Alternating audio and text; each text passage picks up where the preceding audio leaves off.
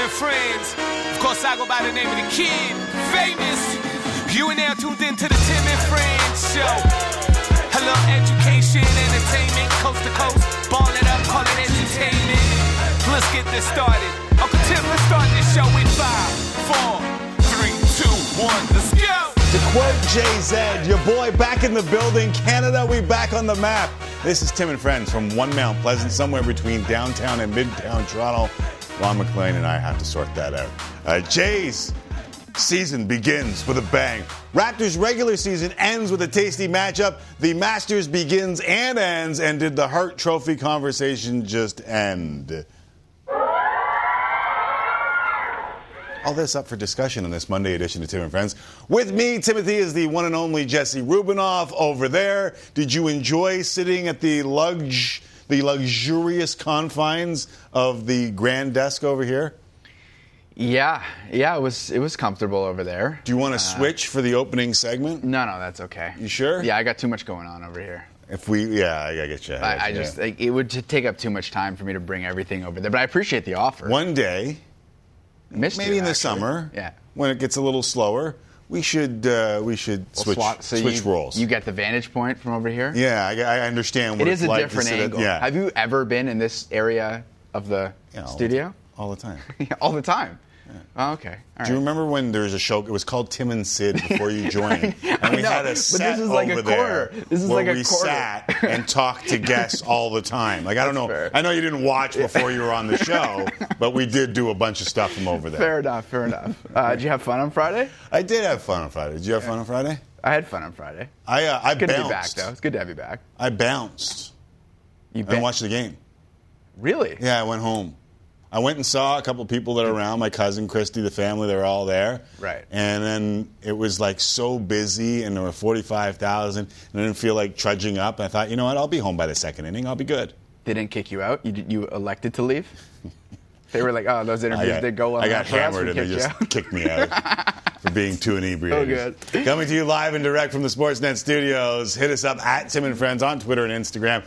Jesse Rubinoff has you covered. Arden Zwelling, Kelly Rudy, and Will Liu will help us tell the stories of the day as we take you to both hockey and Blue Jays Central at 6:30 Eastern on Sportsnet and Sportsnet 1. Listen, here's how it'll work. We'll continue on Sportsnet 360 for the final half hour until 7 Eastern. And just to pull back the curtain a little, we'll be up against the Jays and hockey for the final half hour of the show for the next 3 days. So we decided, because we have the versatility to pull it off, you know what I'm talking about, to go basketball heavy in that final half hour. So, listen, regular fun and frivolity of the show, but trying to give you as many options as you possibly can get. So at 6:30 Eastern, 3:30 in Coquitlam, Hockey Central on Sportsnet, Blue Jays Central on Sportsnet 1, and we're talking basketball on Sportsnet 360.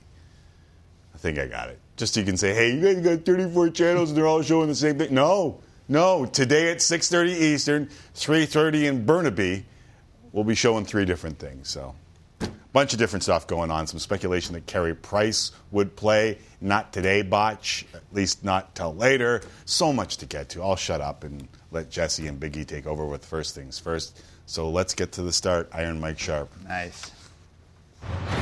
First things first. Well, the reason you were at the Rogers Centre on Friday was because the Toronto Blue Jays season started. They open a 4-game series in the Bronx tonight in what will be their second series after taking 2 of 3 from the Rangers. The Jays opened with a dramatic comeback win on Friday, and it looked like they were well on their way to their first 3-0 start since 1996 before blowing a 6-1 lead on Sunday. The Rangers with 11 unanswered runs. But what did you think about the opening weekend as a whole, Tim? I thought I was just down there to hang out with Buck Martinez. Thanks for filling me in. We just chilled on the field for a while, but thank you for making sure that I knew that I was there for opening day and the incredible weekend that was in baseball.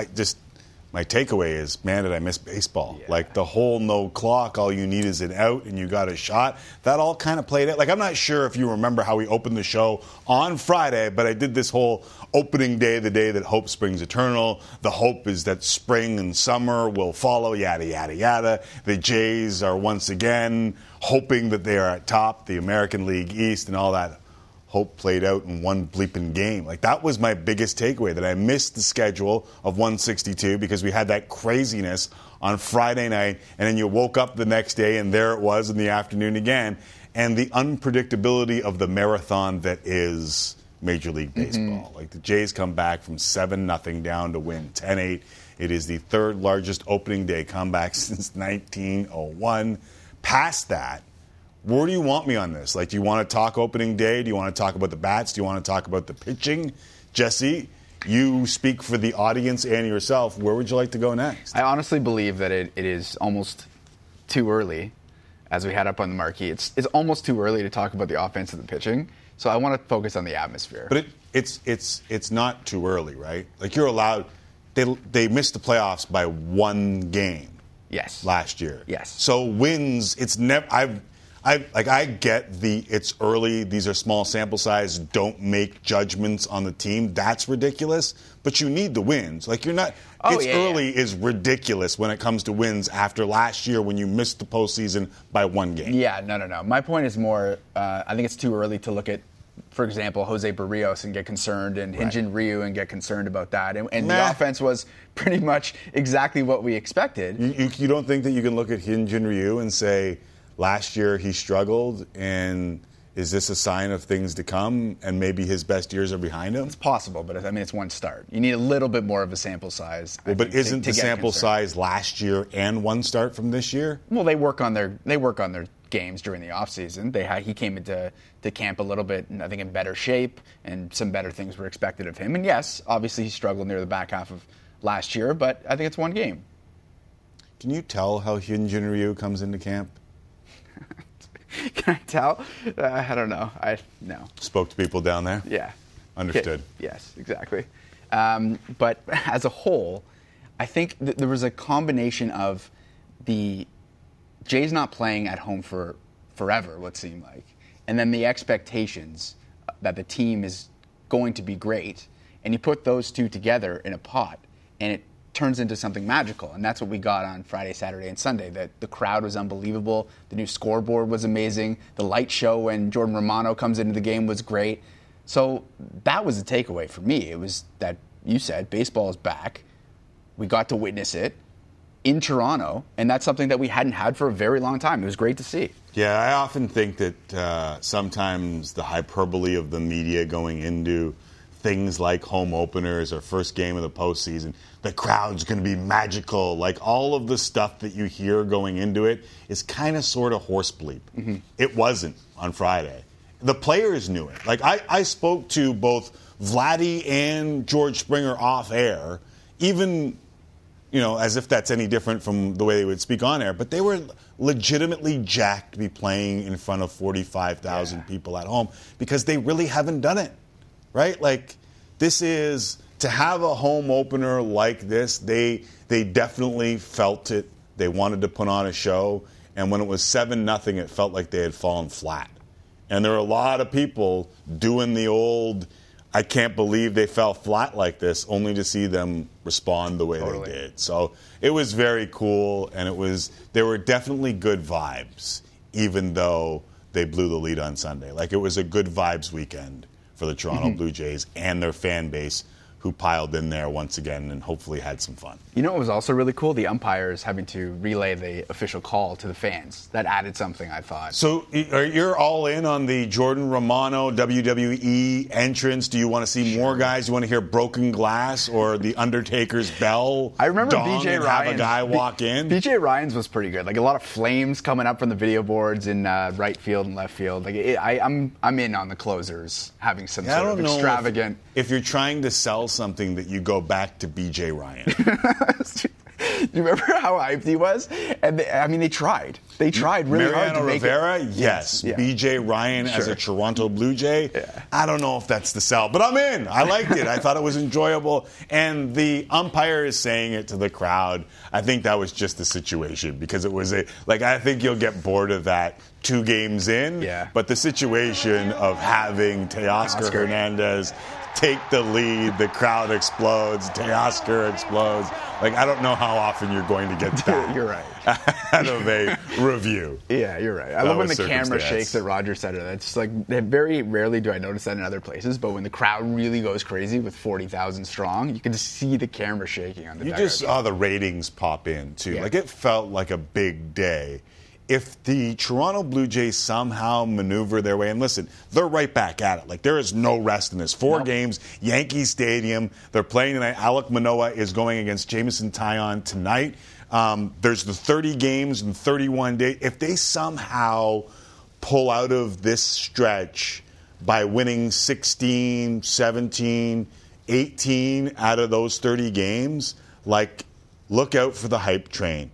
It is going to be like the bandwagon will fill up in a hurry because that's what things do around this city. They kind of seem to be a little slow to start, but once they start, look to bleep out. And it feels like there's that momentum around this Jays team. Definitely. Excited for the game tonight. Arden Zwelling with some breaking news in the last little while. Danny Jansen's experiencing left side soreness.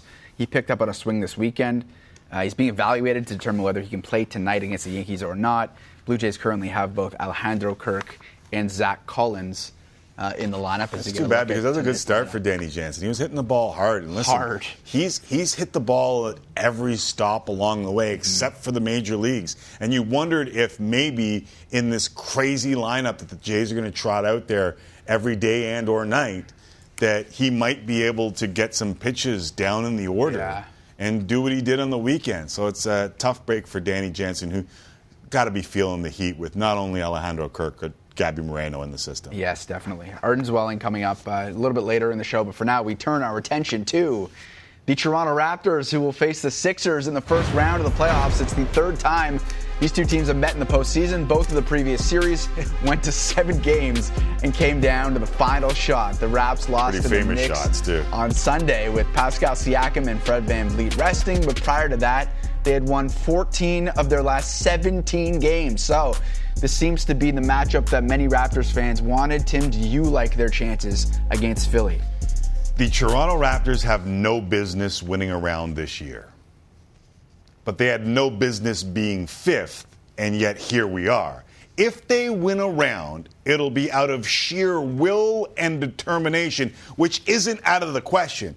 But if I'm Philly, and this Raptor team beats me after all that process that team went through to go and get their MVP candidate in Joel Embiid and James Harden, if this Toronto Raptors team that had 1 year of tanking in a city that wasn't their own, I'm ashamed. Like, it proves that the Toronto franchise is smarter, and it proves that the Toronto Raptor players work harder than ours. And that's not only damning, it's rumored to be true in Philadelphia. So listen, like, I looked at all 3 matchups that the Raptors could have ended up with. And let's be fair, they would have been dogs in all of them. But there is this residue that is left over from not only the culture, but the championship. And you never underestimate the heart of a champion. And there are a lot of folks that look at the Sixers and think, listen, Joel Embiid has size. The Raptors don't have anyone over 6'9". How the hell are they going to match up with this guy? He should dominate. There was a game earlier this year where the Raptors out-rebounded Embiid, missing players, by 16. Like, that's damning. And the Philadelphia 76ers went through all they did over the last few years. If they lose to the Raptors, there is going to be hell to pay. What do they do? Well, they'll blame it on James Harden. That's what they'll do. They'll blame it on James Harden. And they're paying him for how many more years? Just like they blamed it on Ben Simmons last year, right? Let's not forget that. That's what happened last year. There's a lot of pressure on this Philly squad. I really think that the Raptors are probably going to lose this series. However, I will never underestimate them because the American media repeatedly underestimates the Toronto Raptors and they slap them in the mouth. They slap them in the mouth with a probable Rookie of the Year in Scotty Barnes. They slap them in the mouth with a coach that won't get near as many votes as the guy in Cleveland, but probably deserves a few more votes than the guy in Cleveland. Like, there's a bunch of different stories around this team that shouldn't happen, but repeatedly happen. And that's very impressive. Speaking of the media, did you hear what Shaquille O'Neal had to say about the Raptors-Sixers series? But there is a caveat to this Shaquille O'Neal prediction in the series, isn't there? Yeah, he. Do you want to play the clip and then Play the clip first, yeah. and then we'll discuss Or the clip in what English. happened afterwards? I don't know what a kip is. Yeah. Philly's going to have a battle with Toronto in that first I round. agree man. with you. No way. Yes. Have you seen the Raptors? Have you Toronto's seen? getting swept. Write it down. Oh, Write it whoa. down. Toronto getting swept. Okay. So that goes viral. Every Raptor. I retweeted it. I think our account retweeted Everyone it. did. Everyone Of retweeted course. it. It's Shaq. So there's a little caveat, right? Yeah, he rescinded it afterwards. When he heard that Matisse Thybulle's not going to play because No, he's because someone unvaccinated. got into his ear and told him because he hasn't watched the Raptors much this year. Like, this is my beef every year with Toronto fans overreacting to what the American national media says. How many times were they on national TV this Never. year? It's a business. Like, this is what people have to understand. Like, American viewers don't want to watch the Toronto Raptors. That's just the way it is. Like, unless you have a player who's transcendent like Vince Carter was, that's when they get on national TV. But that's not what I'm talking about. I'm talking about these guys don't watch the Raptors. No, I'm with you on that. Right. Yeah, there's no doubt about that. They don't watch the Raptors. It's not on national TV. I mean, I think when Kenny comes on here, Kenny might watch some Raptors from time to time, gives good answers on the Raptors, but as a whole, I don't think they do. But, like, so does Kendrick Perkins because he comes on the show, right? Like, ask Kendrick Perkins about the Raptors. Ask Kenny Smith about the Raptors because they come on this show a lot and come on in Canada a lot. They have to know about the Raptors. But the rest of them don't know. Like, they play who he play for with Charles Barkley. Do we think he actually knows what he's talking about, or he's just kind of analyzing the game as he sees it and is one of the best doing it? So just don't take it all too seriously. One of Shaquille O'Neal's former teams, the Los Angeles Lakers, their season's over. They didn't even make the play-in, but they are rumored to be targeting head coach of the Toronto Raptors, Nick Nurse. Tim, any comment on this other than They should be. They can call and the Raptors can hang up and that can be it? Yeah, they don't have any picks, which would be compensation if they ended up getting Nurse. Great that they want him. Like, who wouldn't want a head coach from a winning organization? Like, that's what the Raptors have proven. Yeah, and I don't know if, listen, did you see Frank Vogel last night? How he got fired before... How he got fired in right the when press the game conference? was over? Yeah. Like, if you're Nick Nurse, do you want to be a part of that? No. Like, the culture over there doesn't seem to be very good right now. Yeah. For those who didn't see it, Frank Vogel is sitting at the press conference after his final game, which they won with a bunch of the bench basically playing and all of his high-priced superstars nowhere near the floor. And they said that there's a report from Woj that you've been fired. And he said, I haven't heard bleep. It's awful. Like, Right? it doesn't matter how much money you make or whatever, what line of work you're in. That's awful. To not hear from from your boss. But if you're Nick Nurse, you see that. Yeah. Every coach around the league sees that. Do you want to be a part of that? No. Like, that culture seems like it's gone to bleep. I'm sorry. Yeah, that's bad. Yeah. Okay, shifting over to something that is good, although it was a bit of an anticlimactic Sunday at the Masters. Scottie Scheffler's lead was never really threatened despite four-putting the 18th green, which was, I mean, every amateur golfer would do as well. I would probably take about 12 strokes at the end. But Scheffler ended up winning by 3 for his first career major. Was the weekend a letdown for you? Nah, like I know people wanted to see Tiger in the hunt, and they wanted a little bit of a race down to the wire because that's when golf's at its best. But we saw greatness. Like, Scottie Scheffler is not Tiger Woods, and I think people need to get that out of their damn head. Like, no one is ever going to be Tiger Woods again. I mean, this guy, apparently his biggest hobby outside of golf is playing board games. Like, his friends made fun of him growing up because he dressed like a golfer in elementary school, like golf pants, golf shirt, to school in 3rd grade. Like, this ain't the Perkins dining, never seen before phenom, but the run that he's on right now is Tiger-like. Like, 4 of 6 tournaments that he has entered, he has won, including the Masters. Like, that's ridiculous. In fact, you and I talked about it last week, and our boy Jesse, for the kids who don't remember, our boy Jesse last week gave you a winner chicken dinner. Let me remind everybody what my friend Jesse said last week on this show.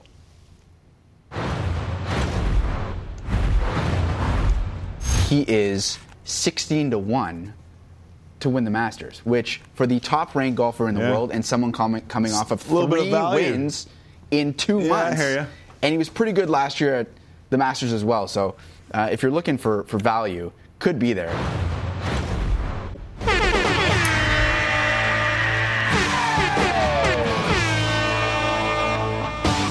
Cody Jenkins on Twitter. I don't watch golf and had no idea who this guy was a few weeks ago. Watched the segment from @JesseRubinoff and decided to put 50 on Scotty to win the Masters. Well done, Cody. Thank you for the free money at 16-1. I mean, it was just staring you in the face, you know. I mean, don't get used to it, but it was staring you in the face. Tiger plays 72 holes, which to me is incredible enough. What did you make of what you saw over the weekend? And I know Elliot Friedman came on here on Thursday and said to you, I'm not sure why you listened to Tim McAuliffe if you've worked with him for that long, but did I save you a little bit of money on betting on Tiger Woods to win this thing? Definitely, yeah. I thought, I don't want to say it was underwhelming because it's hard to have expectations for somebody that hadn't played in that amount of time. I think moving forward, he's already committed to the Open Championship at St. Andrews, which he said afterwards was his favorite golf course. So that's going to give him a little bit more time to ramp up and get healthy. I think after the first round, you kind of had the idea that it wasn't going to happen, and you were just resorted to watching greatness and watching Tiger. And yes, he's kind of a shell of the former self. He's limping around a little bit, clearly, but just to see him out there on the grounds at Augusta National was every golf fan's dream, and I hope it continues for years to come because it was awesome. Do you think it will? I think it will. I think what he's going to do now is focus on the majors. I think in his mind... He said he's not playing anything. He's just going to play in the big events. Yeah, he's probably just going to play the majors. And I think in his mind, he really believes that if it's the right courses on the schedule, that he can catch Jack. I think that is now what's in his mind. And whether it happens or not, I think he's come to grips with the fact that he's accomplished so much already. But I think he still wants to try, because why else would he be playing? There's no other reason other than trying to break the record. Because this is all, I mean, it's terrible to say. This is what he is. Like, this walk past 18 to the clubhouse is what Tiger is. And don't let me say don't let what I'm about to say take away from the fact that Tiger Woods just played 72 holes, and that's incredible enough. Like, that was a feat of skill and strength just to play 72 holes after what he's been through. But the drive that makes Tiger not just great, but a legend, like the elite of the elite, is the same kind of drive that will make him believe that he can still do it. And he might. He's already defied the odds once. But that drive, like, I remember I was a huge fan of Jerry Rice. He is one of my favorite athletes of all time. And for those who don't remember Jerry Rice, he was the best of the best of wide receivers. He was better than anyone that came before him by an extreme margin and better than anyone else that came after him. At the age of 40, he had a 1,000-yard season. And everyone was like, oh, my God, his work ethic and what he puts in, legendary work ethic. He works so hard. This is why he's doing this. And then he hung on for 2 more years, and it was really tough to watch those 2 years. Golf's a little bit different, but I hope that we don't get in the painful to watch Tiger because his drive is so incredibly legendary, it pushes him to hang on too long. Yes. Like, we've seen Tom Watson, make a run at the Open Championship. Phil Mickelson winning at 50. We've seen that, but none of them had a fused spine and rods and bolts in their leg. And there was a bit of me as I watched Tiger go to what was his 2 worst rounds at Augusta in rounds 3 and 4 of this tournament. And I said, I hope we don't have to watch him struggle mightily in majors, even though there's a history of old guys in golf still playing. Yes. I'm with you. I mean, if he goes to the Open Championship and finishes in last place, like, nobody wants to see that, and I don't think he wants the embarrassment either, so that'll probably be a wrap, but don't see that happening. I don't know. It's Tiger. Yeah, it's Tiger. It's that legendary will. Yeah. What is he without it? Still to come, Will Liu drops by. We'll ask him what he is without basketball. We'll discuss the Nick Nurse Lakers rumors, plus the matchup with the Sixers. Kelly Rudy on Austin Matthews and the Western Conference playoff picture, as well as a bunch of goalie questions. But up next, we head to the Bronx as the Jays get set to open up a 4-game series with the Yankees. Arden Zwelling is in the Bronx. He'll help us tee it up from Yankee Stadium next Monday. Tim and Friends. Let's go, kids! Sliding, and he made the catch. And yes, sir, Vladdy's got his first of the year. Chapman drills one, deep left center, gone! What a way to pick up your first base hit as a Blue Jay. It seems like Toronto kind of wants to play Philadelphia. There is a history here. Then it goes back to 2019. This is a heavyweight fight right here between two premier teams. To the races, what do you got? Yes! LaMelo finds Montrez! That's what they came for. Malkin got Borowiecki up high. I don't know how you give less than 5 games for that. I mean, I said 10 earlier, but I'm saying at least 5, maybe even 10.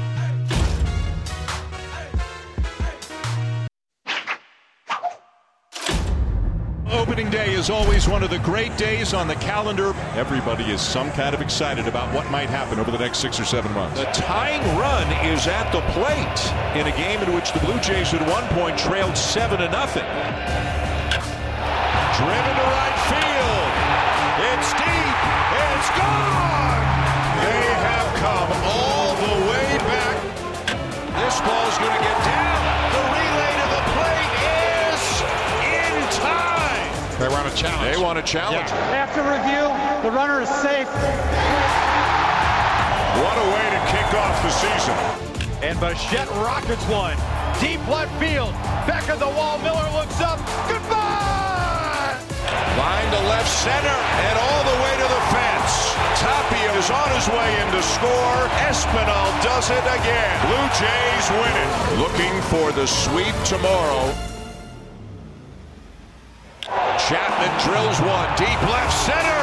Gone! He is now officially one of the big bats in the Jays lineup. This is a special team, folks. Holy smokes, did he hit that one. Welcome to the club, Vladdy.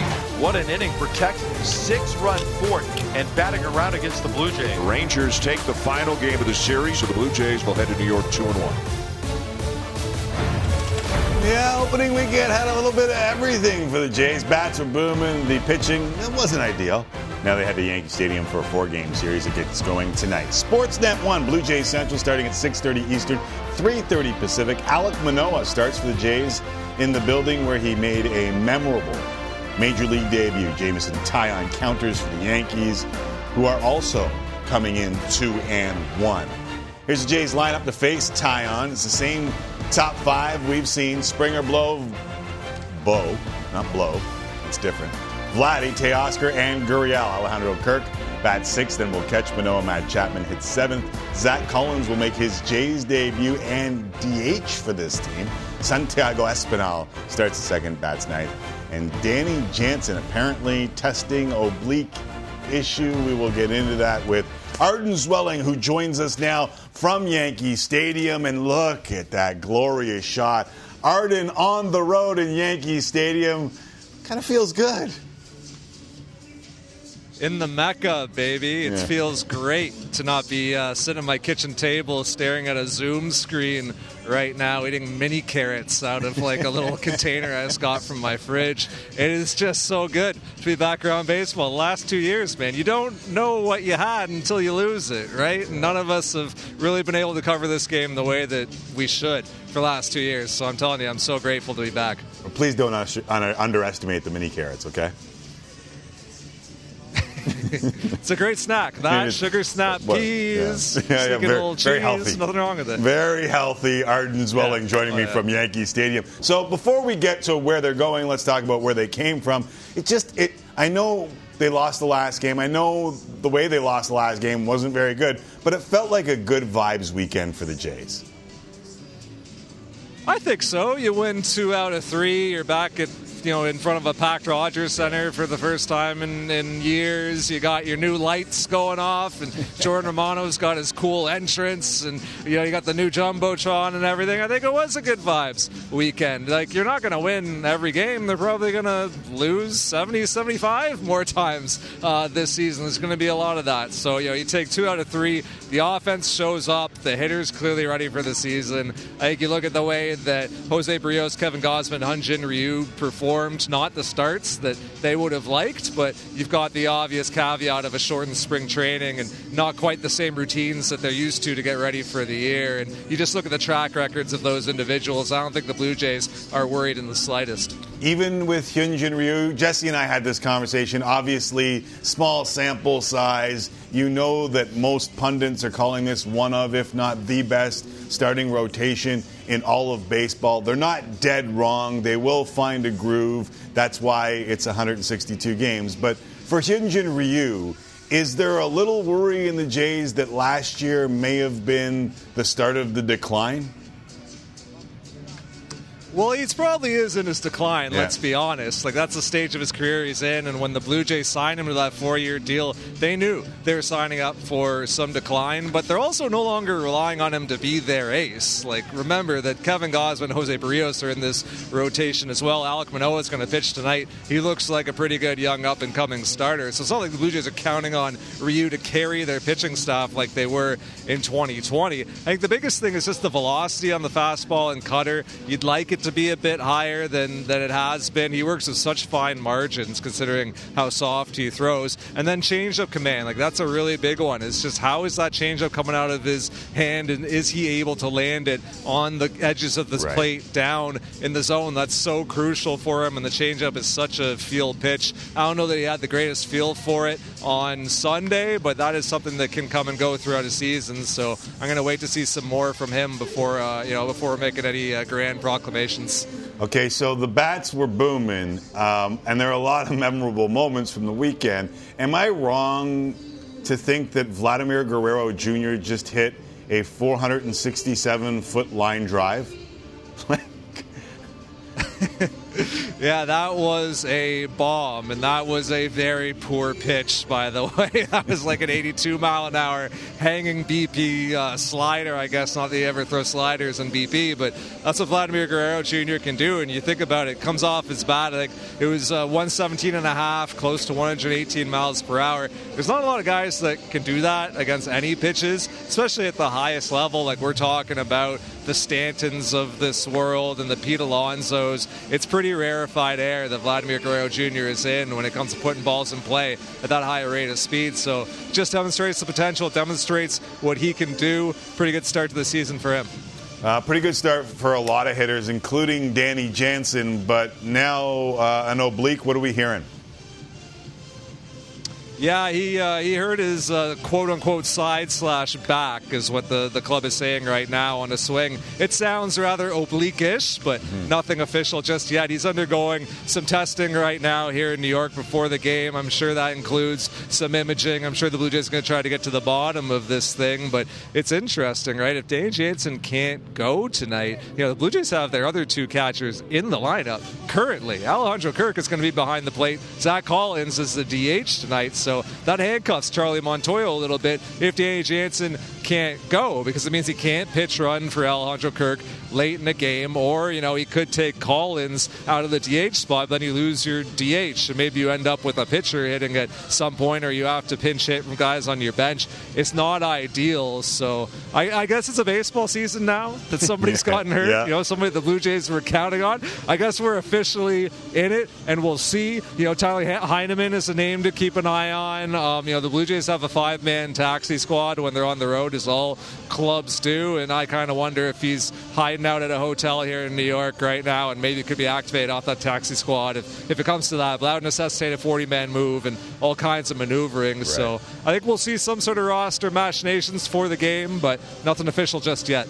Arden Zwelling joining us from New York and the Bronx. And I know you joined us from Dunedin, and we were kind of mapping out the way the opening day starter was going to look, and you correctly had Jose Barrios in that spot. But the way it kind of, and listen, I'm not suggesting that Alek Manoah should have gone second or third, but there was a reason why he went fourth, and it's to pitch at Yankee Stadium, isn't it? Yeah, the order matters, but not in like a hierarchical way. Right. The order matters in keeping Hyun-Jin Ryu out of Yankee Stadium and getting Alek Manoah into Yankee Stadium, where he had success last year and against a lineup that he had success against last year. It's crazy when you look back to his debut. It was less than, 11, 12 months ago at this point, because he debuted in late May, and he was doing so against a tough Yankees lineup in the Mecca, a team that saw him twice during spring training, so they knew what he was going to try to do to them. It's his MLB debut. His entire family's there. He was supposed to pitch a day earlier, and then the game got canceled, and it got pushed a day later, so now he's got to sleep on it again, and all the nerves and butterflies and just everything that goes into making your MLB debut. And he came out, walked DJ LeMahieu on 4 pitches, and then just went on to shove after that. So it was a pretty special performance from him, and he has some pretty high expectations of himself here in his sophomore campaign. He's going to get it started tonight, and what a place to do it, right? Here at Yankee Stadium, where he had that special beginning to his MLB career last year. Does it feel like Manoah could be a wild card for this team? I mean, he was really, really good last year, but he's still a kid. He's just in his sophomore year, as you mentioned. Does it feel like he might be one of those X factors that could take the Jays from good to great? Well, your second trip through the league is when you sort of learn some things about yourself as a pitcher, because now the book is out on you, right? The video is out there, and hitters are studying your tendencies. They know better how you like to sequence and set them up, which quadrants of the zone you like to attack, what you like to do against lefties and righties, all those things. So Alek Manoah is going to have to continue adapting. We saw him do that a little bit last season with incorporating that two-seamer a bit more than he had in the past. I mean, the slider is still such a devastating weapon for him, but if he can play his changeup a little bit more as well, again, field pitch, he's not always going to have it, but if he does, it just opens up so many more avenues for him to attack and turn a lineup over 1, 2, 3 times that the club's going to let him. So I think that the adjustments will be ongoing, the learning process will be ongoing. Still a young guy, still like overall in the grand totality rather inexperienced, like not a guy who's been pitching since he was 12, a guy who came to pitching rather late and developed at a really rapid pace out of West Virginia, especially with that slider, which came along rather late in his development. So it's just going to be interesting to track that this year and how the cat and mouse game plays out between Alek Manoah and these MLB lineups. George Springer looked pretty good in the opening weekend, and I was talking to him before opening day, and I had a stat in my notes about the team's record with him in the lineup. They were 18 games over 500 and just 2 games over 500 without him in the lineup. And as I read the stat, I noticed he looked down at my sheets to see what the numbers were. And the answer was, I don't care about that. I just want to play. But it seemed like last year they were a lot better when he was happy and healthy and playing. He is a difference maker, and it's such a cliche, but he really is, and that stat speaks to it, and what we all see with our eyes when he's in the lineup speaks to it. It's a different Blue Jays batting order when he's atop it, setting the tone, seeing pitches, having disciplined plate appearances, fatiguing a starting pitcher. I mean, he really does have a bit of a trickle-down effect, a knock-on effect with the hitters that are after him. You look at him, and you look at his game, you wouldn't say this is a leadoff hitter, right? Like, that's not like something that you would think when you think about the type of player and approach that he has, but he really is a tremendous one, and he really does make a big impact on the lineup, not to mention his center field defense. So, having fingers crossed for the Blue Jays, 162 of George Springer, which obviously won't be 162, maybe it'll be 120 in center and 25 at DH and a bunch of off days mixed in there, but let's just say having a healthy George Springer for a full season is going to make a massive difference for this club. Arden, the sun is shining behind you. There is a beautiful W.B. Mason famous poster behind you. Enjoy Yankee Stadium, okay, buddy? Not a cynical bone in my body today, nice. Tim. Really good to be with you, buddy. There's Arden Zwelling from Yankee Stadium. Jays and Yankees first of 4 starting tonight. And for those wondering the numbers, with Springer in the lineup, 48-30. Without Springer in the lineup, 43-41. All right, time for a break. When we come back, it is the plays of the week. We'll try and put a smile on your face just like Arden-swelling smile on his face at Yankee Stadium. Okay, might be a little tougher to do that, but we'll try our damnedest. Next with the plays of the week. I'm Kelly Rudy. Will Lou. Chill. Please stick around.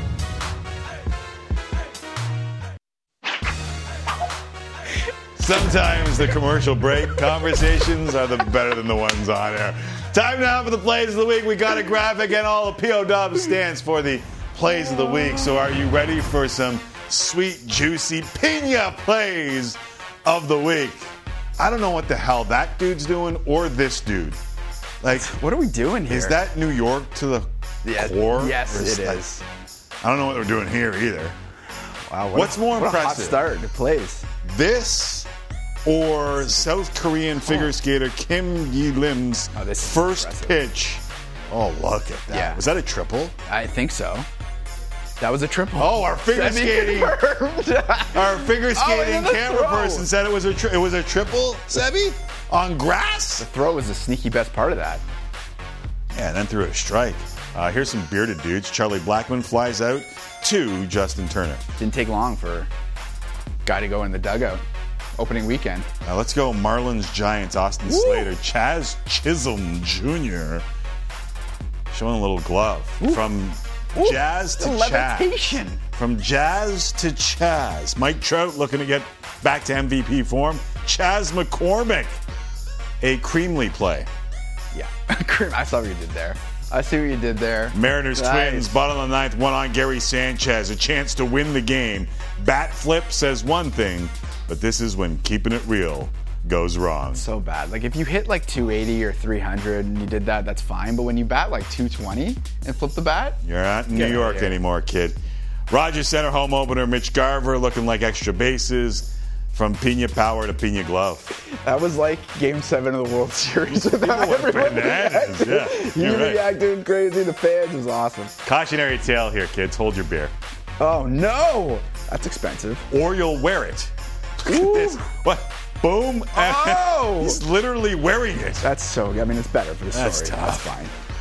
Okay, this is just cut. You can't wear two opposing jerseys of fierce rivals. What's he even do? What's the point of this? What are we doing here? Yeah, no, that's so what are we doing here? Original Six don't do that. Trevor Zegras, just like a staple in the plays of the week. Spinorama. He plays like dudes playing roller hockey. Like, he makes a mockery of it. Yeah, that or like he's literally playing NHL 2K or NHL, whatever the hell it is called these days. 2022. Yeah, you got it. Yeah. All right, we saw a lot of nice goals. That was Brady Tkachuk. That was Austin Matthews. That was ridiculous. This is Jason Dickinson. Yeah, Jason Dickinson. Go on with your bad self. The fake, the talk. Woo. CPL, Edmonton down 1, 95th minute. No worries, Toby Warchevsky. What? I don't even understand how they do that. I want to ride my bicycle. The physics on bicycle kicks make no sense to me. To the Masters, not a hell of a lot to show from it except for this from Rory McIlroy. Now, better the chip or the celebration? Jeff? The Selly. Like, what is this move? Love that. Look at that. Nick Faldo actually ruined this before they even showed it. He said, something just happened. I have goosebumps. And who would have thought the last play of the Lakers season would be Mac McClung? Of course. Don't sleep on Mac McClung. Good college player, great high school dunk tank. Can't sleep on him because he went viral in high school. Yeah, exactly. I used to think Obi Toppin was just a guy who could dunk, but did put up some numbers against the Raptors. 6 threes? My script said no be stopping Obi Toppin. I don't know about that one. Nice trying, yeah. This is Yves Pons. You make the call. Is this a foul? They called it a foul. I don't care. It's crazy. That's terrible. LaMelo Ball through the legs. Alley-oop Montrezl Harrell off the backboard. Beautiful. How about you win more games? All that to lose in the play-in? You and I agree on that one. Hey, come on. You didn't think we'd end the plays of the week without showing you this again. Tied it up at 7. Driven to right field. It's deep. It's gone.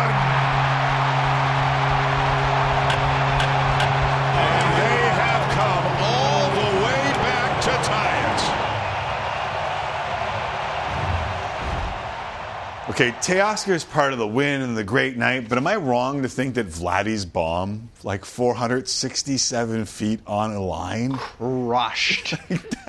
And they were just talking right before that. Buck and Dan were talking about how he's just waiting for him to hit one and then gone. That was like amazing. Jaw dropper. All right, we're going to take a break. On the other side, we'll visit with Eric Engels in Montreal. Jets and Habs hometown hockey. Plus, Kelly Hrudey stops by to discuss Austin Matthews' 50 and 50 and maybe some goalie talk with our resident goalie, Kelly Hrudey. Tim and Friends continues second hour next.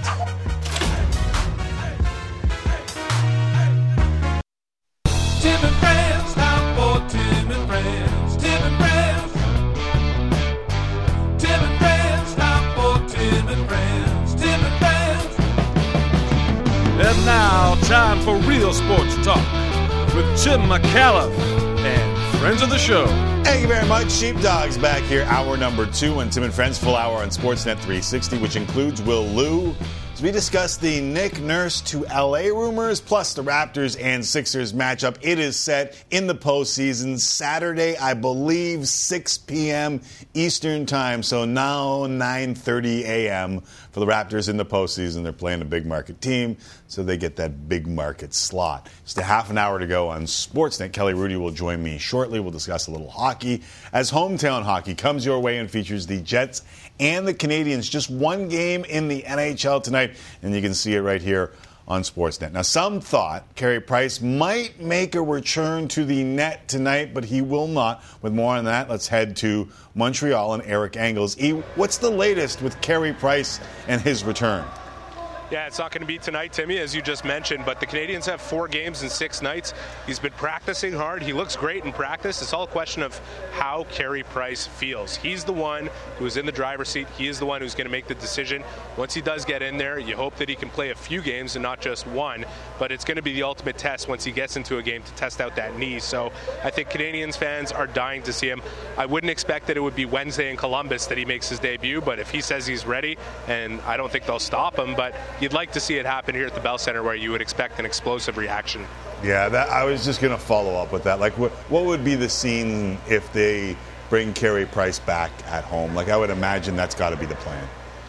It would be extremely emotional. You know, I'm thinking I wouldn't put it in the same category as Saku Koivu coming back, and it was just the anniversary of his return from cancer. But the emotion will be palpable in the building, and I think it'll just be an absolutely huge reaction, and it could be pretty lengthy. And it's one of the big things to look forward to this year, right? It's been a tough year for the Canadians. It's been a really tough year for Carey Price. We know what happened at the beginning of the year where he went away into the Players Assistance Program, and everything he's dealt with his knee and having to have a couple setbacks before physically rehabilitating and getting to this point where he's been practicing regularly. It would just be a big bonus for everybody involved to see him on the ice here at the Bell Center and give him that kind of reaction. All right, 2 more quick ones. I know Marty St. Louis said he wasn't talking about his contract, but what do you expect to happen in the offseason with Martin St. Louis? Well, speaking of owning your own decisions, it's going to be Martin St. Louis' decision because Ken Hughes and Jeff Gordon absolutely want him to be back here and probably on a long-term deal.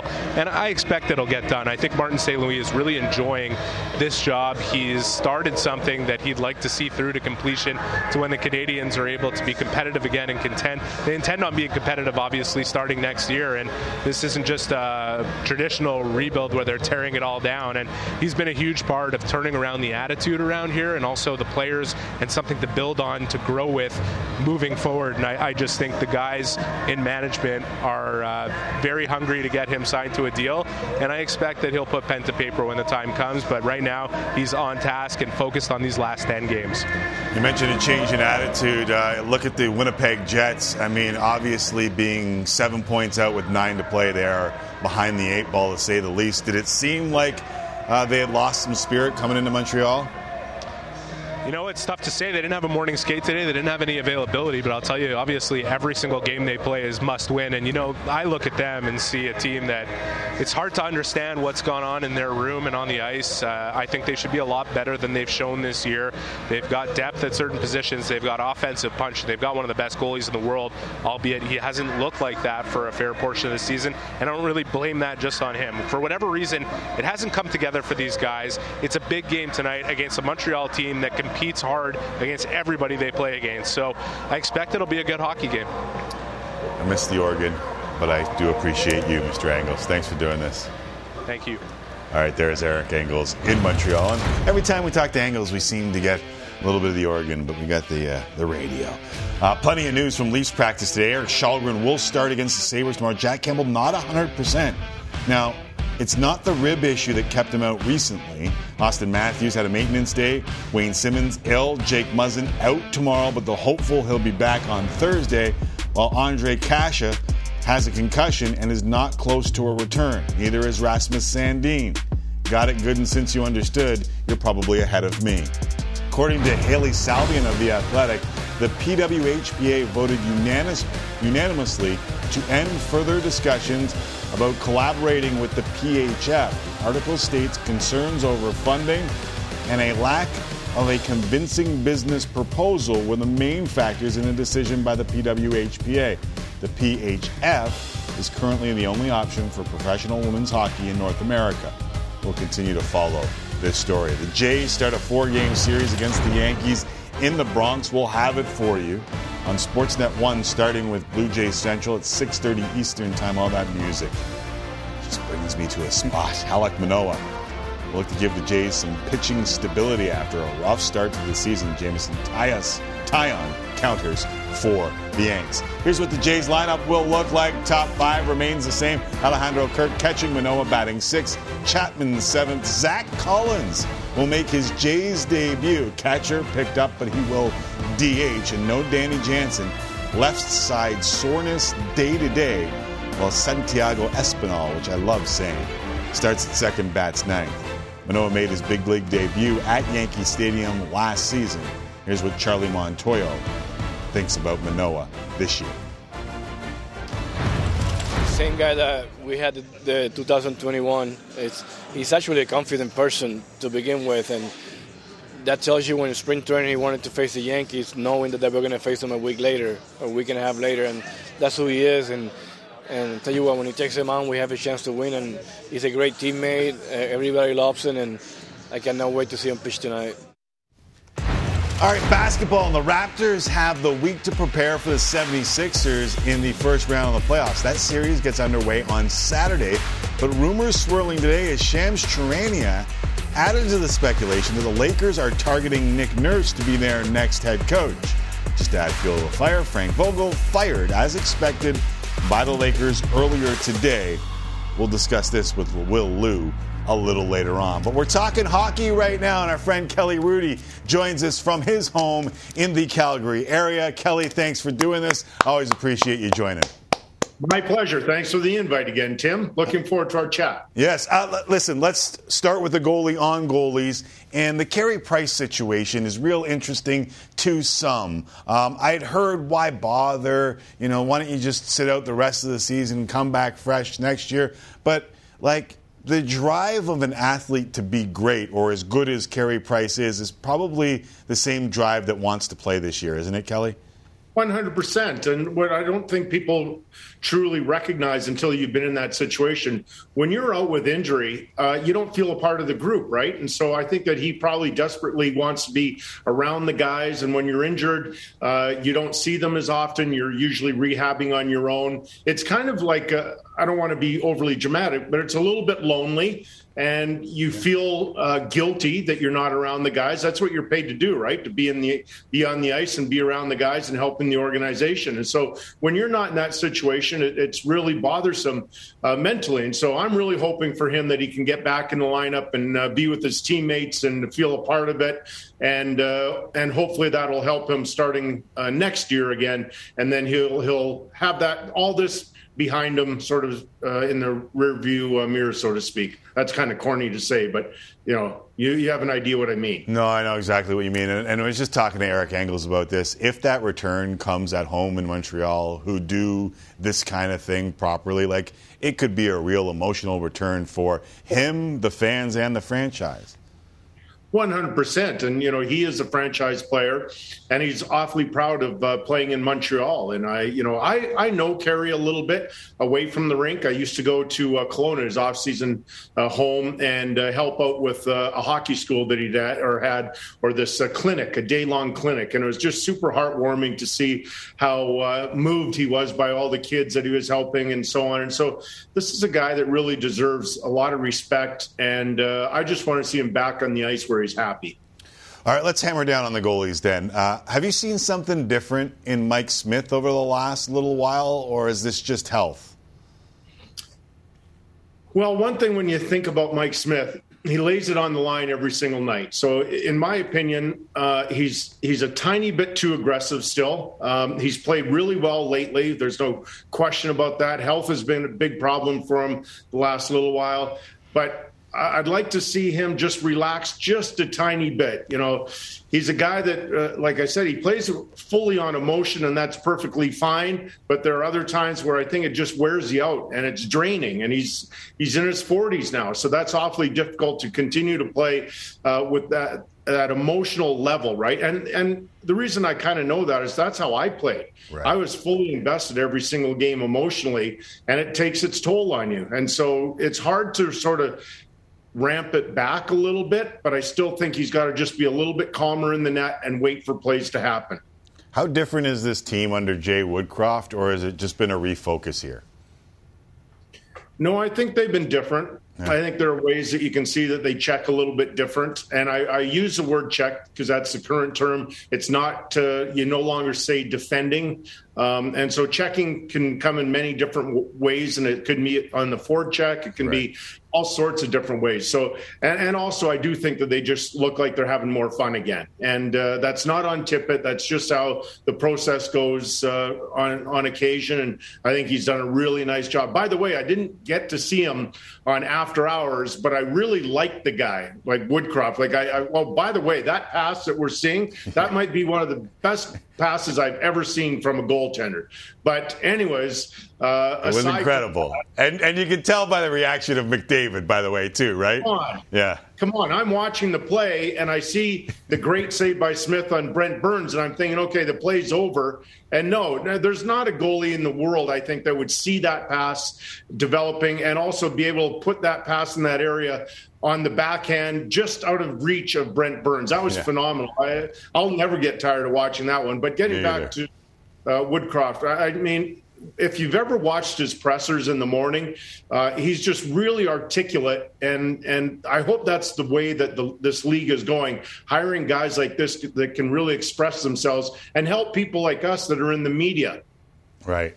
What about the Flames? I mean, Daryl Sutter is always entertaining for me, and I know for a little while there he was hammering home what they need to be successful in the postseason. They've played a little bit better over the last little while. Was some of that a refocus too? I mean, there's obviously going to be peaks and valleys in a season, but this team looks like it's really built for the playoffs. Oh, they are. They're everything that you need. And Noah Hannafin just had his first ever 4-point game on Saturday. Everybody's contributing. Trevor Lewis, a lot of talk around here about how he's helped out this team. He's such a durable player, could play wing or center now that they have some players out. And this team is great top to bottom. They don't have any weaknesses. The only reason why they struggled about a week ago before they went on this road trip, and Rick Ball brought it up to me. Your friend, Rick Ball very well. He mentioned to me in the broadcast booth after their last home game, this team needs to get out on the road because they look stale. And that was an accurate description of the Flames. I think they had way too many home games in a row. And they needed to get away from the comforts of the Saddle Dome and get back out on the road where it can be a little bit harder. And they were refocused again. They went 3-0 in California, which, to my surprise, they had never done before. They went 2-0-1 in California before, but never swept. And then, of course, they had the great game in Seattle. I'm looking forward to the game tomorrow in Seattle. And just everybody's playing amazingly well. Lindholm might be the sleeper around the league, right? He definitely has to be be in the running for the Selke. And besides that, not only is he great defensively, he's great offensively, and one of my favorite players to watch. And, I mean, that's saying something because there's some pretty tremendous players on this team. All right, we've rolled around here a little bit. We went from Montreal to Edmonton to Calgary. The talk around these parts, Kelly, and you've been in Toronto enough to know this, is the Hart Trophy conversation. Who do you have in the $1 million question for the Hart Trophy right now? That's so tough. I'm going to say I'm not going to nail it down to one person, but I'm going to do it to two, even though they're, in my estimation, 5 or 6 or 7. I'm going to go with Connor McDavid and Austin Matthews. And I hope it's a real long shot. Austin Matthews, I think, will be on pace now. On the weekend, it was 65. I think it might have bumped up since he had 2 on Saturday, 66. But it's a long shot. But I'm wondering if there's a chance, a slight chance, he might get to 70. That'd be amazing. I think it's the last time we had a 70-goal scorer was 92-93 when Teemu Selanne and Alex McGillney both had 76. Now, Matthews isn't going to get there this year, but I kind of think next year he's going to be well into the 70s. Just a phenomenal player, right? It's just crazy. Yeah, you look at the 60s most recently, and those are some of the best scorers we've ever seen ever play this game. What makes Matthews special in his ability to score goals, in your mind? Well, first of all, the deceptive release, the power of that shot, and I think how he studies the goaltenders. And he has a really good idea what they're trying to accomplish and how they try and play that position. And then basically in the end, I think he just goes on instinct. And like all great players, that's really what it boils down to. You've got to have a ton of skill, but in the very end, it just boils down to instinct and how you feel the situation is working out in front of you and what your eyes are seeing, and then just let it happen. It's been phenomenal to watch this guy, right? And by the way, 50-50, even though it wasn't from the start of the season, that's one of the greatest accomplishments we'll ever see again. And it's so rarely done that he should be applauded for that 50-50. Without a doubt. We heard news from practice today about Jack Campbell picking up another nagging injury. If I were a Leaf fan, that would be a tad bit concerning given where we are in the season. Yes. I just heard it when you did your intro, and so I had no idea that there was a concern there. I'm hoping he gets, feeling better. It's just been an interesting ride watching Jack Campbell, right? For the first 2 months, he's phenomenal. You could argue 3 months, and then it goes south. And we've talked about this extensively, how hard he is on himself. I'm really cheering for him. I hope that he finds his game. I kind of thought when he came back from the rib injury that he was looking a lot better. And, for a guy that's gone through so much, on and off the ice, this is an easy guy to cheer for, right? I think that we as fans and as media, we forget about the personal side. And so I don't know Jack Campbell, but he's one of the guys that I'm really cheering for. And I hope that he finds all the success in the world, not just down this final stretch, but in the playoffs, because he deserves it. He's earned it, right? He's had a tough go to get here. If you're the Leafs, are you worried about what happens in and around you going into the playoffs? Is there a preferred matchup? I know the fan bases are, I don't want the Bruins, I don't want Tampa. Like, either way, it's going to be a tough matchup. Either way, it's a tough matchup. And beyond that, I would just, when I'm looking at the Leafs, they're a 100-point team. I know it's a cliche again, but just worry about your own game, right? Who cares about who you're going to play? You should, with a team like the Leafs, they should feel so much confidence in their own game. It doesn't matter who they play. Listen, they are a terrific team. I've watched them a ton, of course, on Saturday nights for Hockey Night, but I've watched them, I think, twice live. And each and every time I've left the building going, that's a fantastic hockey team. And personally, I said that last year, even though they lost to Montreal in the first round. I like this team, and I probably wouldn't have said that 3 or 4 years ago. But the team that they put out there right now and the way they play, their commitment to the overall game, I really, really like. I like this team, Kelly. Thank you for doing this. Always appreciate you dropping by. I know it's a busy schedule for you. My pleasure. Thanks, Tim. Take care, my friend. You too. There is Kelly Hrudey in Calgary. He'll be back with the Flames on the road in Seattle tomorrow. Rubinoff, you live in Toronto. I do. People are fixated with who the Leafs are going to match up against. And it feels to me like both those teams, and I know this is sacrilegious to say to Leaf fans right now, but both those teams aren't what they used to be. Like Tampa Jeremy and Swayman Boston, is not Tuukka Rask. And Tampa is the defending two-time champs, and you never underestimate the heart of a champion. But it's not the same team that you saw a year ago when they pulled Kucherov out of the LTIR and had one of the greatest third lines that we've ever seen in a postseason before. Like, that entire third line is gone. I don't think it matters who the Leafs play for their fan base. I just think there's going to be trepidation no matter what in the first round. Like, win 4 games in the first round, regardless of who you play. I do think that there is some level of trauma facing the Boston Bruins and going into Boston. But that's how you get over it. I honestly think the Leafs should, like, if you were a Leaf fan, I honestly think you want Boston. Ullmark and Swayman are not Tuukka Rask. Like, this is a different team. They've lost a lot. I know Marchand's still there. I know Bergeron's still there. Pasternak's still there. I know Pasternak's still there. Beyond that, like, there's a lot of guys that aren't still there, including Zdeno Chara. I think maybe Leaf fans think that they can beat Tampa at their own game in terms of beat them offensively, run and gun. It'll be a little bit more of a wide-open series than with Boston. And you take your chances with a team like that. I know they have a world-class goaltender. They're still a great team. But I think if we were to do a poll, I think Tampa would probably come out ahead. I think that's insanity. I'll send out the poll now. Yeah, more hockey after the break. We're getting you set for Rogers hometown hockey. Just one game in the NHL tonight, and you can see it right here on Sportsnet as Tim and Friends continues. Tim McCallum, Jesse Rubinoff, Will Lou coming up. We're talking Raptors, also coming your way on Sportsnet 1, Blue Jay Central, on Sportsnet Hockey Central. Got it good and since you understood. Jesse Rubinoff and I were talking about the Leafs' potential matchup in the postseason and what would scare Leaf fans more. I suggested it should be the Tampa Bay Lightning. We put it on a poll. What happened? I'm going to let it marinate for a little bit here, just because it's not trending. It's very quick. It's very quick. It's not trending in the right direction. Small sample size. Yeah, no, it doesn't look good for me early, so I'm just going to let it sit for like a couple minutes here. I have a couple other things I want to get to first.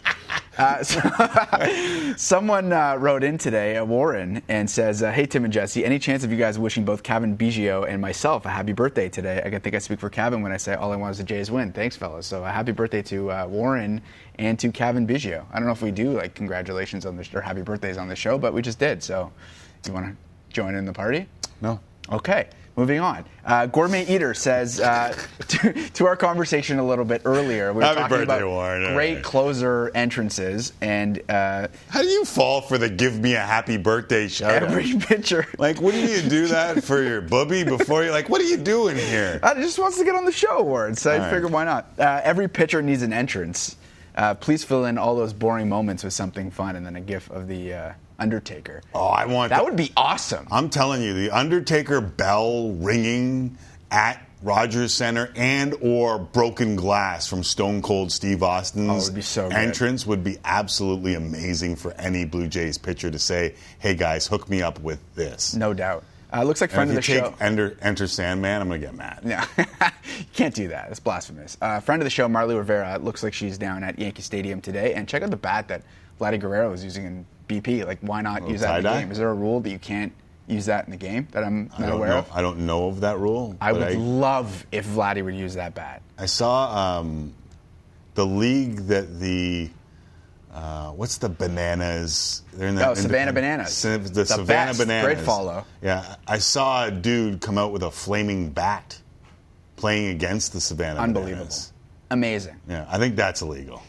Yeah. Last year, one of the guys walked out with a caddy and a golf bag and took out a golf class. It's so good. The Lakers are having their availability today because they stink and are not in the play-in. Mark Medina tweets out this: LeBron James on one of its goals next season.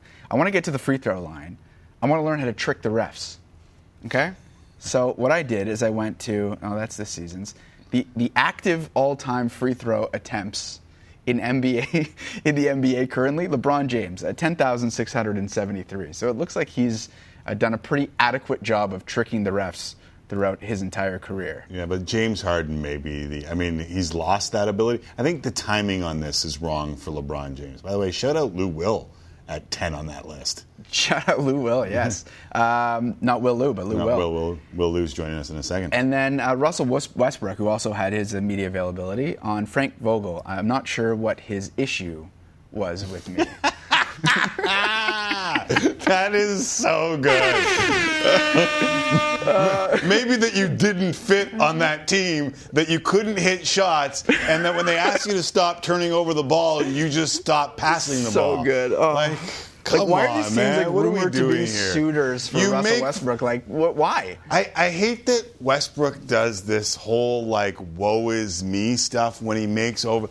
I get it. It can be a tough gig. It can be a tough living, but you make over $40 million a year to play basketball. Some of it is going to be tough. If you make over $40 million a year, it should be written into the contract that some of it might be a little tough to do. Agreed. And I just refreshed, and I was wrong. We asked Leaf fans, who would you rather face in the playoffs? 72.7% say Bruins. So Tim was right on that one, and they want to exercise the demons of the Bruins. I just think that that's a better matchup. There's no Vasilevsky. Just that alone. Goaltending's huge. That's Swayman and Ullmark are not Tuukka Rask. All right, time to send it to Rogers Hometown Hockey on Sportsnet. Get Rogers right, McCallum. Get Peter knows. It's followed by Jets and Habs. As for us, we continue on Sportsnet 360. A little Raptors talk with Will Lou. Not Lou Will, but Will Lou. Will the Lakers tempt Nick Nurse? Nah, that's all garbage, right? I know the Sixers are a good matchup for the Raptors. We'll discuss in 60 seconds on Sportsnet 360. The Bruins. Careful what you wish for there.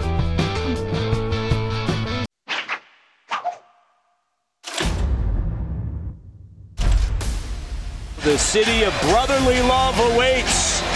The Toronto Raptors headed to the postseason once again. The Raptors are a team that's exceeded a lot of expectations. It seems like Toronto kind of wants to play Philadelphia. If they get that matchup, they're not ducking no smoke. How about these Sixers, baby? Joel Embiid is going to be the best player in this series. Oh, my goodness. Joel Embiid. There is a history here, and then it goes back to 2019 for the win. Got it! Kawhi Leonard with the game winner! This is a heavyweight fight right here between two premier teams. Those Philly fans and Raptor fans, let's go! Will Lou joining me in studio from the Raptors show, happily named with Will Lou. How are you, buddy? I'm doing great now that I'm seeing that clip again. I've seen it probably hundreds of times, and I'm not tired of it. It seems like whenever they meet in the playoffs, it comes down to a very memorable shot. It does, yeah. My favorite thing actually learning this year is that flights from Philadelphia entering Pearson have to pass a mural of that shot. Oh, really? Yes, that's right, at the airport. So that's the awesome. Sixers will be seeing that both in their nightmares and also literally at the airport. I got a very Will Lou answer to my, hey, man, how's it going? In studio during the commercial, and you said, I've been watching 3 hours of tape. That's right. What did you see in the 3 hours of tape besides Kawhi's shot against the Sixers in Game 7? I mean, look, listen, when you're looking at the regular season, obviously not all the tape is relevant. And in this case, the first game, Embiid and Pascal didn't play. Those are the two most important players.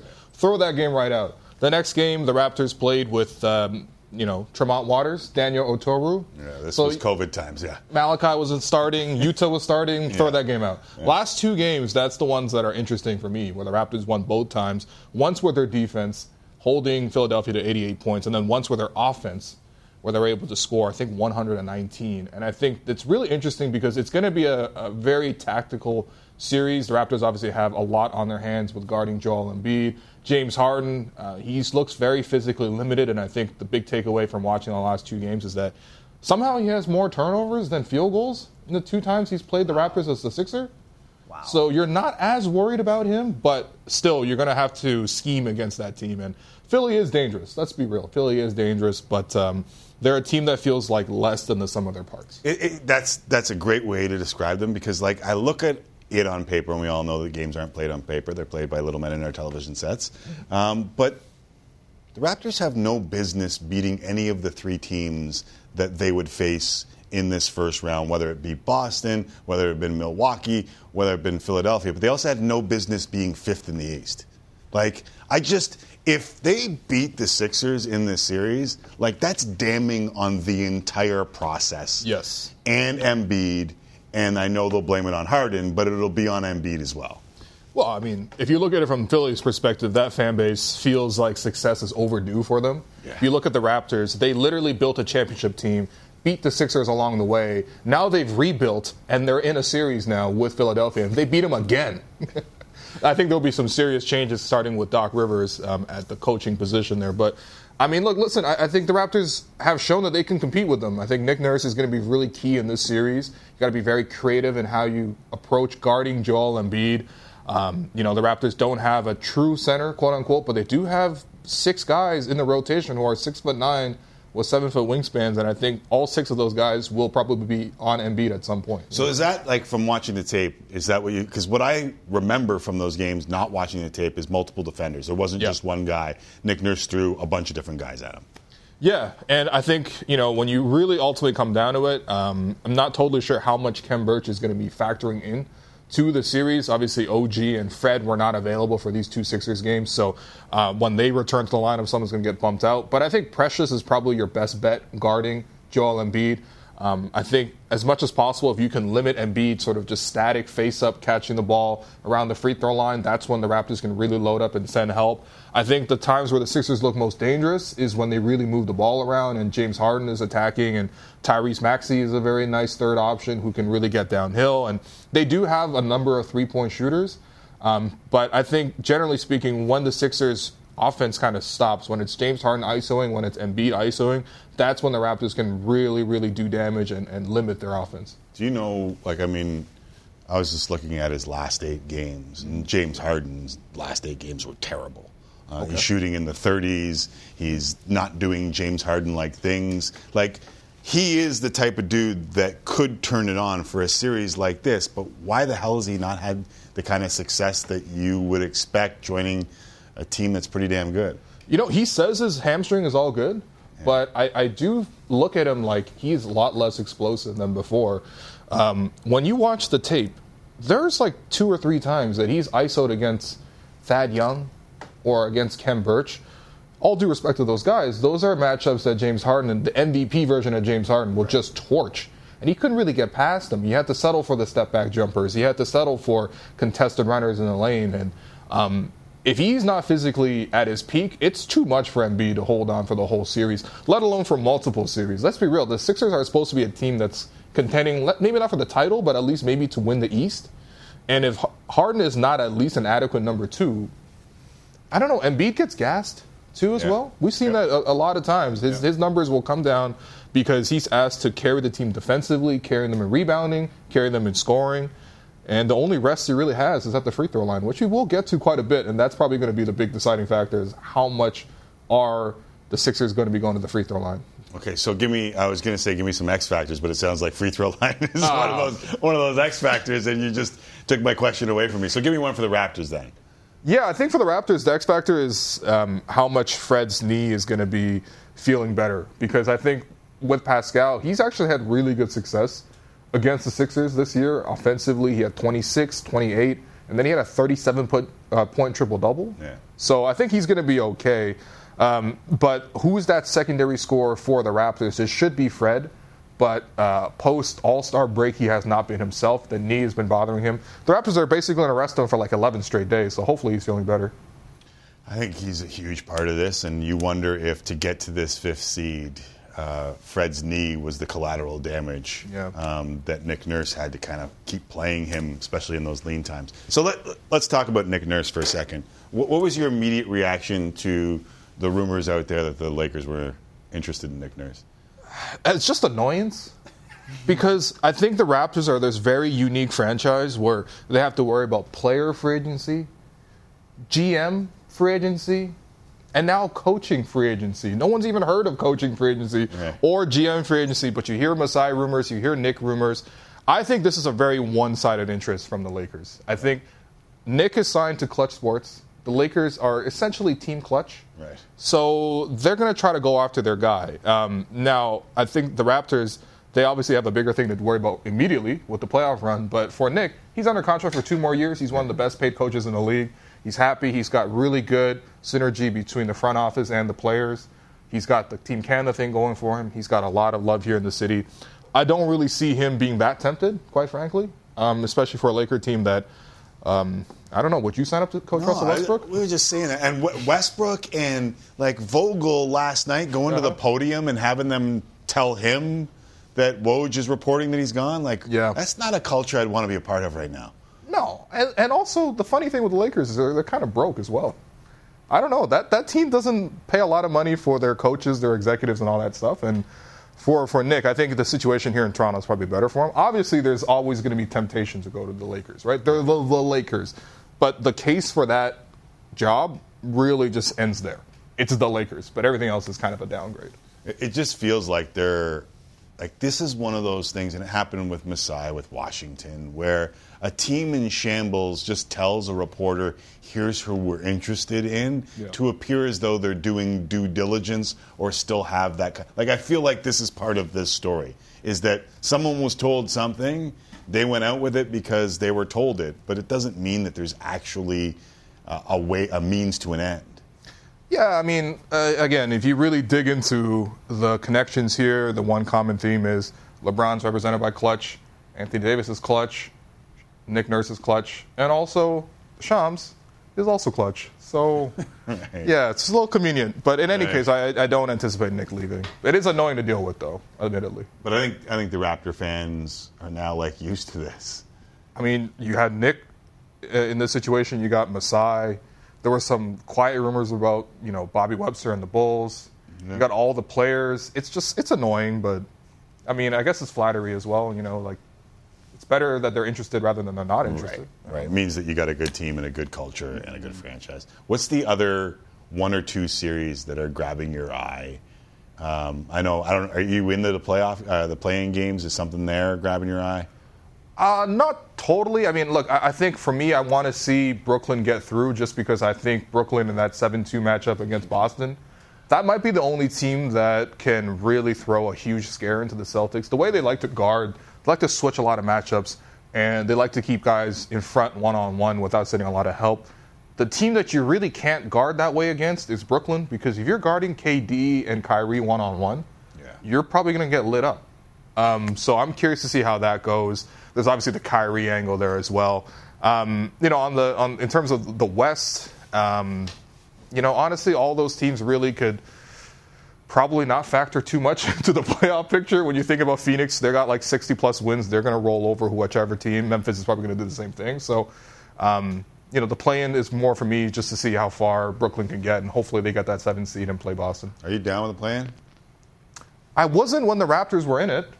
Right. But now that they're not, I'm like, it's extra little bit of rest. The crazy thing is Minnesota, listen, it just finished 6th, and you don't have to bitch and moan about this, but, Minnesota's 10 games ahead of, the next, they could get screwed in all this, right? You're 10 games up on 9 and 10. I think they're 12 games up on 10, which was the Spurs. You think the NBA tinkers with this a little bit?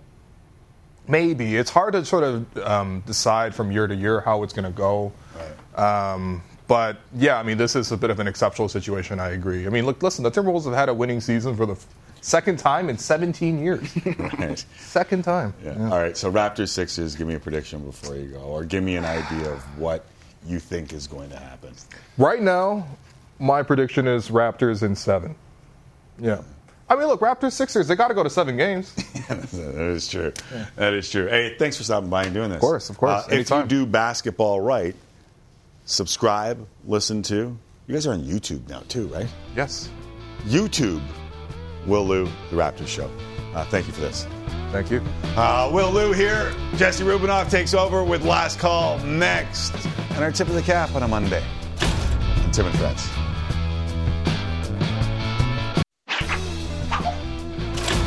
Our Monday tip of the cap goes to Stephanie Labbé, my keeper crush, who played the final game of her career on Friday as a part of the Canadian Women's Celebration Tour. Labbé was subbed off at the start of the second half in Canada's 2-0 win over Nigeria in Vancouver. After the final whistle, Canadian players gathered on the field to honor Labbé, who made 86 appearances in the end for the national team, including over half, 44 clean sheets. Celebration Tour wraps up tonight. Another match against Nigeria at Starlight Stadium on Vancouver Island. All right, time now for Last Call. And Jesse Rubinoff. Ruby, take it reins, buddy. The poll still very much rather play the Bruins.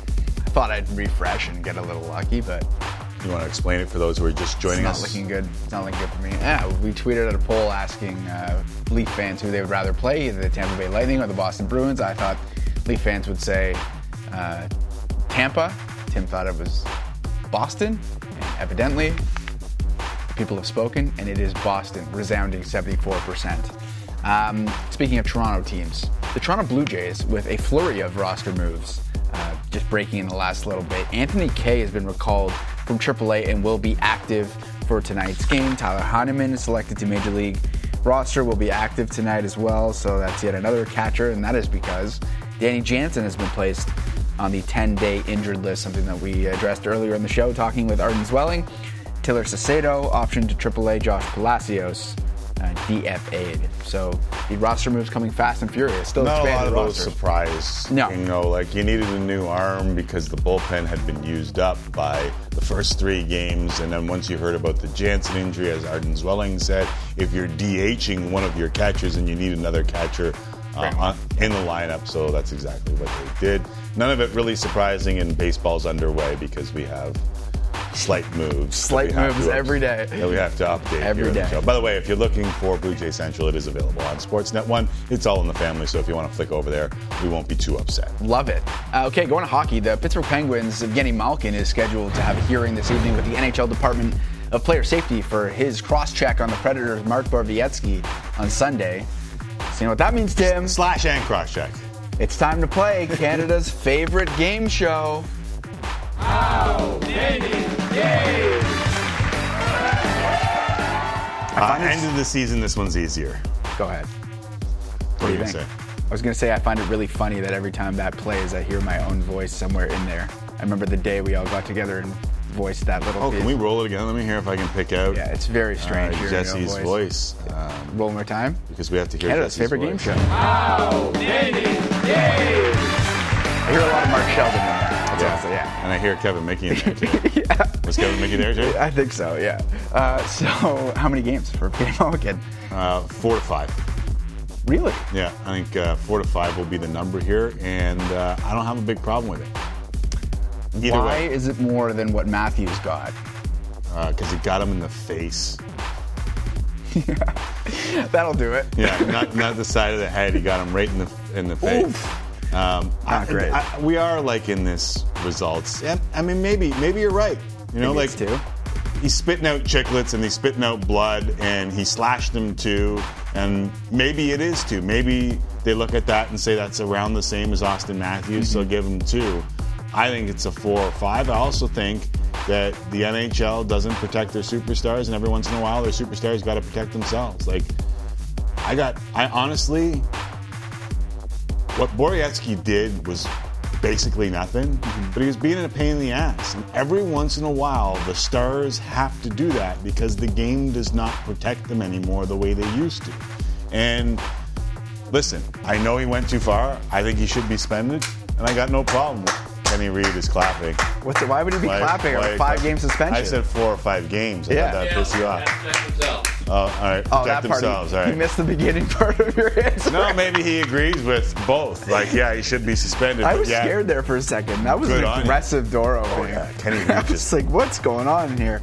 Okay, 2021 number 1 overall pick Owen Power will make his NHL debut tomorrow when the Sabres visit the Leafs. The Mississauga native practiced with his teammates today after joining them in Tampa over the weekend, and he's excited about making his debut at the rink where he grew up attending games. It's extremely special. I think anyone's NHL debut is a really special moment, but to be able to have it in my hometown with all my family here, I think just makes it that much better. Do you have the power? Are you excited for Power's debut? You got to sing that. You got the power. That's pretty good. Well done, yeah. Thank you. I like that. Appreciate that. I think that's a thing now. That's got to be a thing. Yeah, right. You put a little emphasis on that. I'll take it. Owen Power is a real deal. Like, from what I have seen, and listen, granted, I haven't seen a bleep load of the guy, but when I saw him at the World Championships, it changed my opinion on what this guy was doing. He was basically the last defenseman on that team, and then by the time they had made that complete roundabout from looking like they were going to bow out of the tournament to winning the whole damn thing, he was on the ice in a 3-on-3 overtime. Like, this guy could be a top 5 under 23 defenseman right now. It's going to take a while. That's a bad team that he's joining, and I understand that, but I think this guy's got a lot of potential to be a real big-time, like, I'm talking high-level defenseman in the NHL. Hopefully the Sabres can turn around. It's fun when the Sabres are good. Doesn't happen all that often in recent history, but it is fun when they're good. It is fun when that building, because it is one of the real NHL markets in the United States of America, and it needs to be that way. No doubt. As we talked about earlier, the Lakers held their end-of-season media availability today after finishing the season out of the playoffs and firing head coach Frank Vogel. There's plenty of blame to go around, but Russell Westbrook isn't taking responsibility for the team's struggles. Instead, he pointed the finger at the fans, the media, and his former coach. I would probably say the only thing that was a problem or issue was with just the reception I got from people here, and for any reason, whatever that may be, whether it's the fans or whatever, wasn't so great, but that's not up to me to judge or any sort. When I first got here, I just felt that I never was given a fair chance just to be who I needed to be able to help this team. I just never felt I had a fair chance on the basketball front, on any front. I never had an issue with any of my coaches before, as much as people may assume. I never had an issue with any coach, any players, any staff members, anybody actually, if we're keeping it honest. I'm not sure what his issue was with me, or I'm not sure why, but I can't really give you an answer why we never really connected. Maybe, that's something that he has to answer, but I never, from the get-go was feeling like I was having to try to prove myself to him and my capabilities and what I've been able to do for this game. And it's unfortunate, but it's really not kind of out of my hands. This is literally exactly what you and Will Lou were talking about last block. Yeah, there's two things here, though, at play, and I'm not going to have enough time to do any of them. But Russell Westbrook lacks self-awareness, and he always has. Even when he was doing the triple-doubles where people were rebounding for him, that was kind of ridiculous on the entire league, and everyone played along with it because no one had seen anything like that before, and they were just eating it up with a knife and fork. So he lacks self-awareness, but he's not the first athlete to lack self-awareness. But I also know that what's happening right now in LA is he's being scapegoated for this, and Frank Vogel's being scapegoated for this, and that's not fair either. You had to know this wasn't a good fit. It's on AD and LeBron, but they can't put it on AD and LeBron because AD and LeBron are going to be back there next year. I'm not a huge, there's no guy that I am more confused by in his career than Russell Westbrook, because he has this great athletic ability, but he has never been able to turn it from really good to great, even playing with some of the best players in the game. He played with LeBron, he played with Harden, and he played with Durant, and he never won. He makes Think about that. He makes over $40 million a year, and really he should be in the NBA next year based on his performance. He should be overseas. That's how bad he was. I mean, You mean because if someone was paying him $10 million, he should be in the NBA? Yes, but with a $40 million contract, why would anybody want him on their team? Yeah, as an expiring deal, and that's it. And that's where he's at. It's crazy. A reminder, Rogers home. How many times did I screw up Rogers hometown hockey? It's a good omen. Rogers hometown hockey is on Sportsnet. Getting mad at myself here.